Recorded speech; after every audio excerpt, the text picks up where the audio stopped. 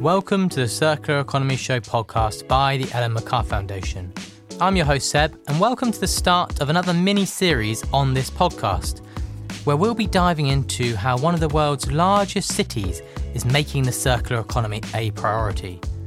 Across the next 4 episodes, we'll explore how London has positioned itself as something of a pioneer in the circular economy, finding out about the city's policies and the impact of these on sectors like the built environment and food.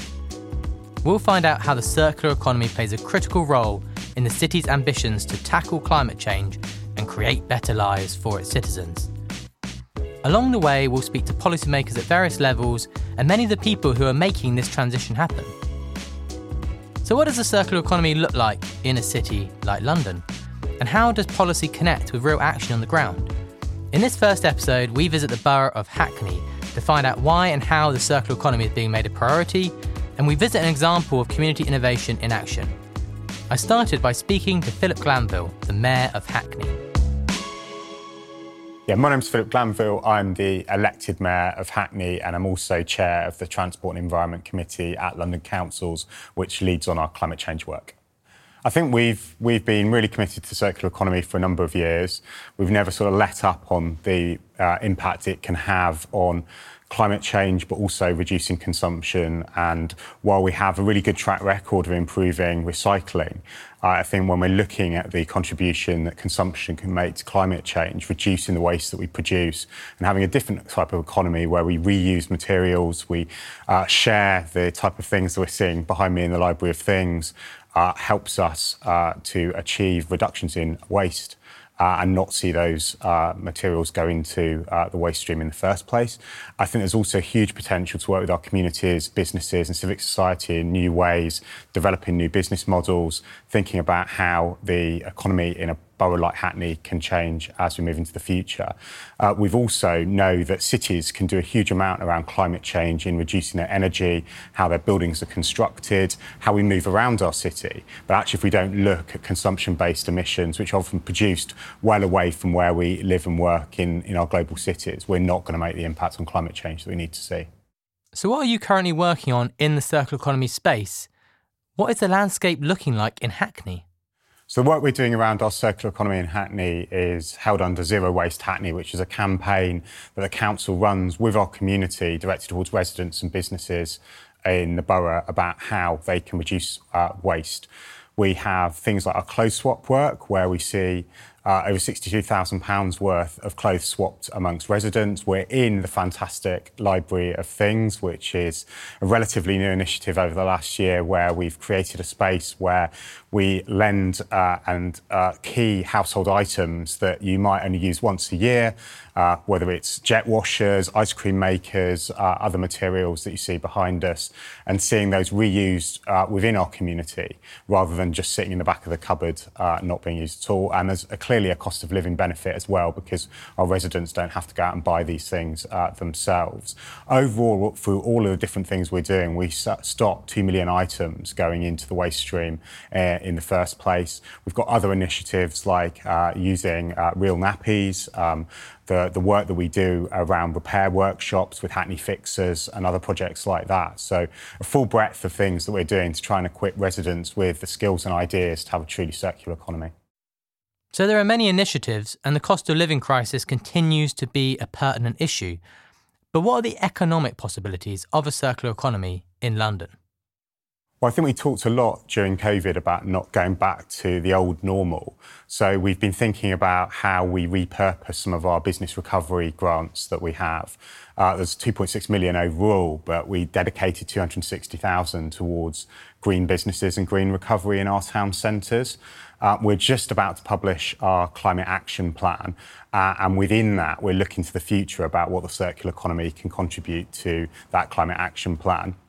In the recent elections, I was elected on a manifesto that included having a Green Skills and Circular Economy Commission to lead into a full circular economy strategy, and then that will look at how our whole economy can be shaped by that sort of green recovery. I'm really inspired by the work that London has done as well about redefining the types of jobs that are covered by circular economy. It's moving away from a kind of traditional view of just looking at waste and recycling and thinking about, the bike shops, repair work, those places that are reusing and using skills to kind of upcycle materials and resell them into the local economy. I think there's a huge potential for having green and sustainable growth based on that sustainable and circular economy model. And I want to be sure that Hackney is the real home for that in London. What role does the sharing of knowledge and experience across London play in all of this? So the One World Living work stream looking at consumption-based emissions is led by Harrow. But it's really important that we work with other London boroughs, inner and outer London, the different types of economy, the different places that people live and the different challenges, the complexity of a city like London face. So we've got 4 work streams underneath looking at the biggest contributions to waste and consumption-based emissions in the capital. So we've got Hackney leading on food waste, which is really important in reducing consumption, but also a more equitable food system in the capital. We've got Wandsworth looking at textiles, we've got Hammersmith and Fulham looking at electricals, and we've got Richmond looking at plastics. And the most important thing is the collaborative effect that we can look at with London boroughs working together in new ways, innovating, working with citizens, working with business, working with the GLA, working with organisations like London to come up with those solutions that are actually going to work in London. And to see London boroughs stepping up and taking that leadership role, I think is going to be critical to getting those 2/3 reduction in waste. And most importantly, working with the communities that make up London. So collaboration across the city is crucial, and the circular economy is becoming embedded in communities. Next, Philip went on to talk about jobs as an even wider opportunity of the circular economy. Well, absolutely critical to taking that journey to net zero is taking Londoners with us and thinking about the type of economy and society that we want to see. The circular economy has a huge contribution to that. We're going to see industries that are really carbon intensive have to decline. People are worried about where they might work, where their children and neighbours might work. What are the skills that are needed for the future?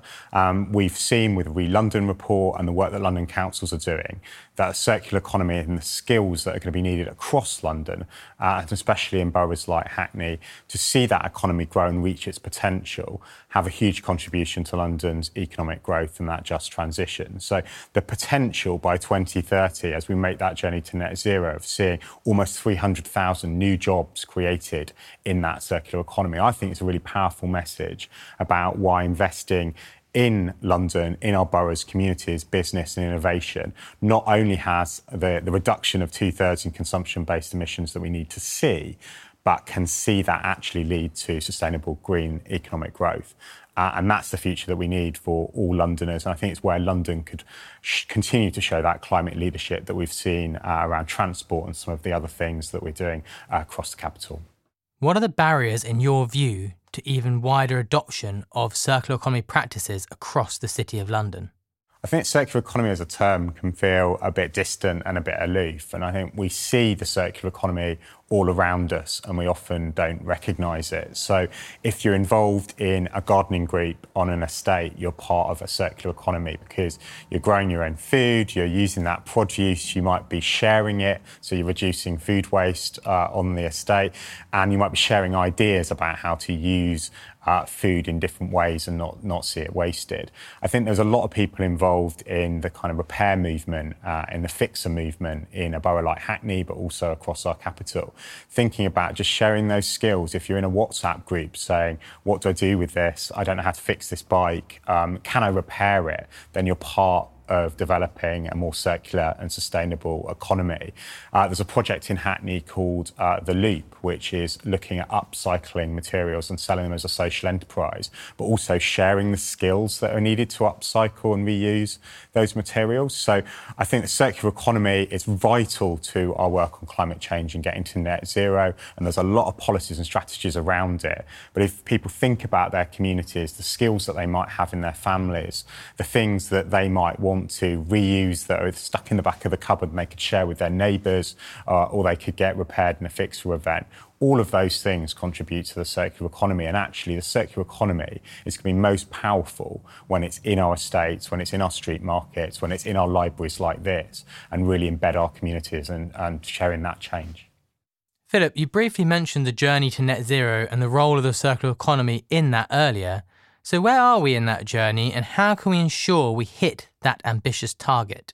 So local government works in 4-year terms, as does London Councils. I'm currently chair of the Transport and Environment Committee at London Councils and Mayor of Hackney. And I do feel that there's this sort of moment where it seemed only yesterday that we were sort of starting this decade, but we'll soon be in the middle of the decade and halfway through that journey to 2030 and net zero. And if at a local level we're not starting to invest and reshape how we talk to business and community about the circular economy and the types of changes that we want to see, but also the type of economic growth we want to see in the future, we're going to miss an opportunity, and there won't be that legacy that we need as we go through this decade. And I think at a London-wide level, seeing that leadership across London boroughs, inner and outer, the types of challenges that you face in inner London versus outer London, the types of challenges you face if you're a private renter versus someone that owns their own home, small business owners that are worried about the future. For me, it's about bounding all that up, making the right decisions in 2022 and as we start 2023. Because if we don't make those decisions now, if we don't look at how we consume, how we think about the waste system, how we don't just think about recycling, we stop actually that consumption-based society that we live in. If we don't do that now, we have no hope of getting to 2030 and getting to 2030 where we've reduced those emissions by 2/3. So the circular economy is high on the agenda for the Borough of Hackney as part of job creation, economic growth and tackling the climate crisis. But what does this look like in practice? Well, as Philip mentioned, we spoke to him at the Library of Things in Hackney. So whilst we were there, we also caught up with Charlotte Thorpe from the team at the Library of Things. I started by asking her, what is the Library of Things and how did it start? So Library of Things started as a grassroots community movement in West Norwood. It's existed organically around, and we were inspired by tool libraries in Toronto and Berlin and places like that. But we saw how neighbours really kind of embraced it as a project and an asset for the community. So we found a permanent home in Crystal Palace, and then from there was so much interest from other communities. We set up as a social enterprise to help other people bring a Library of Things to their neighbourhood too. So we're now open in 11 locations across London, and there's lots more on the way. So Charlotte, what makes people come here? Why do people use the Library of Things? There's lots of reasons why people come to Library of Things and try borrowing. One thing that is very useful for people is it helps people save money, and it's a more affordable way to access the things that they need. So in London, nearly 7,000 people have borrowed so far, and we've saved collectively £250,000 relative to if you bought it, if everyone had bought the same thing themselves. And we have a concession rate as well, which offers 25% off for people who need it. It's self-referred, and at the moment with the cost of living crisis, that's something that's really important. So hopefully people can find it a more affordable way to do tasks around their home, because it's a few pounds to borrow something rather than having to pay someone else to come and do that job for you. But then there's also other uses as well. So something that's really fantastic is the uptake in community groups who use it as a resource too. In Hackney, the Nightingale estate volunteers borrowed our jigsaw recently to do a guerrilla gardening project. So on the estate, there's a walkway where they're kind of trying to build some flowering and planting, so they borrowed it to do that. So it's a useful asset as well for groups and people to access the things that they need to. And who benefits from this innovation, and in what ways? So a Library of Things is helpful for local economies, building connection in our communities, and also tackling the environmental issues that we face at the moment. We work in partnership with local authorities like Hackney Council and also community spaces to open. So we open in libraries like the Dalston Library, but also community hubs in Hackney Wick like the Old Baths, which are running independently. And on our high streets at the moment, 1 in 7 shops remain empty, and there's a real lack of space for communities to come together and connect. So we're hoping to help support that by opening in these spaces, and each Library of Things brings in an average of 5,000 more people to a space, so we're supporting in that way. And also when you borrow rather than buy, 70p of every pound that you spend goes back into supporting the local economy. So it funds 2 local jobs and then also rent to support spaces like this. And in terms of community, at the moment, 1 in 5 adults report that they often feel lonely or disconnected from others in their neighbourhood. Something which is really beautiful that we found in our early pilots was through the skills shares that we ran, was the connection and just being more connected to your place and people. And we're sharing skills to help people learn how to mend and repair, but actually we ran recently some sewing and mending workshops, and people who left there feeling empowered because they had skills to do things to save money or, to repair and mend all things, but also it was feeling more connected to others and people in their neighbourhood, and that's something which we are hoping to grow and is a really important part of what we're doing too. And then from an environmental perspective, businesses like Library of Things and projects are really important in the transition to a circular economy. So it helps both in the sense that we're reducing waste, because by sharing it affects demand, like less things need to be produced in the first place because we're sharing things. But then also because we repair and mend all of our things, we have a thing technician who helps to keep things alive. That reduces things from going to landfill too. What sort of impact has this had so far? Having borrowed, 60% of people say that they're more likely to repair or reuse. So it's a really great way into getting people to think about how they can live more sustainably, and working together in partnership with community groups and local authorities like Hackney Council is really important to tackle the climate crisis. And borrowing is great because it's a simple action that an individual can take, and you know that you yourself are being aware and conscious of your behaviour as consumers, but then also collectively that impact really starts to build up. So across London so far we've saved the equivalent of 5 double-decker buses worth of waste from landfill by borrowing. So it's so exciting, and it's something that as it continues to grow, that impact is only going to scale up, and it's a fantastic way in for people to thinking more about how sharing can be an alternative to buying. So you've seen a real uptake of the Library of Things, and you're seeing an impact on people's perceptions and behaviours as a result. So what does the future look like for the Library of Things? So the future of Library of Things is to have borrowing available to every neighbourhood or community that wants it. At the moment, we're open in 11 neighbourhoods across London, with more planned for the year ahead, and also our first locations outside of London, hopefully. But there's so much energy and demand from people across the capital and beyond to bring borrowing to their neighbourhood. We want to help people start a campaign in their own neighbourhood to raise awareness around the issue of waste and sustainability, and then also to build momentum and energy around bringing it to their neighbourhood. So at the moment, you can start a campaign page on our website if this is something that you would like to do in your neighbourhood. So in Cambridge, Brighton, Redbridge, there's lots of places where there's energy already around bringing a Library of Things to their neighbourhood. And we are there to support groups to build these partnerships with local authorities or funders to help them get set up, and then to get the message out there and help people find out about borrowing.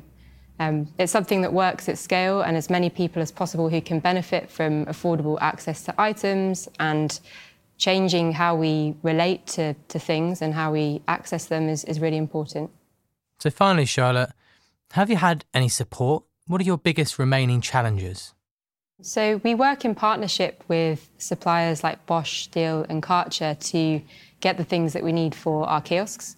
When we first started in West Norwood, lots of Library of Things will accept donations, which is really fantastic. But a challenge with that is you're not always able to get the parts that you need to repair or maintain the things. So we learned quite quickly that people donating kindly items towards the end of their life wouldn't help support our aim of enabling more people to borrow, and it becomes something that's useful for them.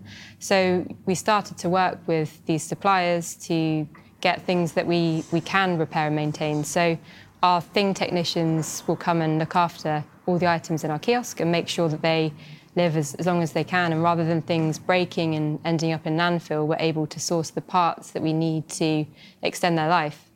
And part of that also is being able to share with these suppliers when things go wrong and issues. So a really important part of the circular economy is also product design in itself and designing out waste and making sure that we're able to design products that can live longer, not the kind of wasteful one-time use things that we have become accustomed to buying sometimes just to fulfill a task. That's all for this episode of our podcast.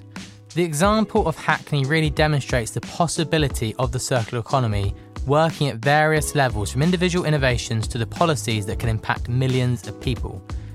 In next week's episode, we'll be speaking to representatives from London, a partnership of the Mayor of London and London boroughs with an explicit focus on the circular economy.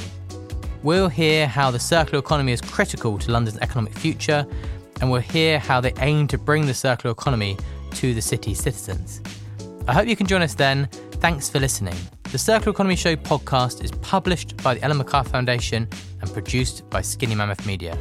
Thank you to our contributors, Philip Glanville, the Mayor of Hackney, and Charlotte Thorpe from the Library of Things. Don't forget to like and subscribe to this podcast wherever you get your podcasts. We'll speak to you next time.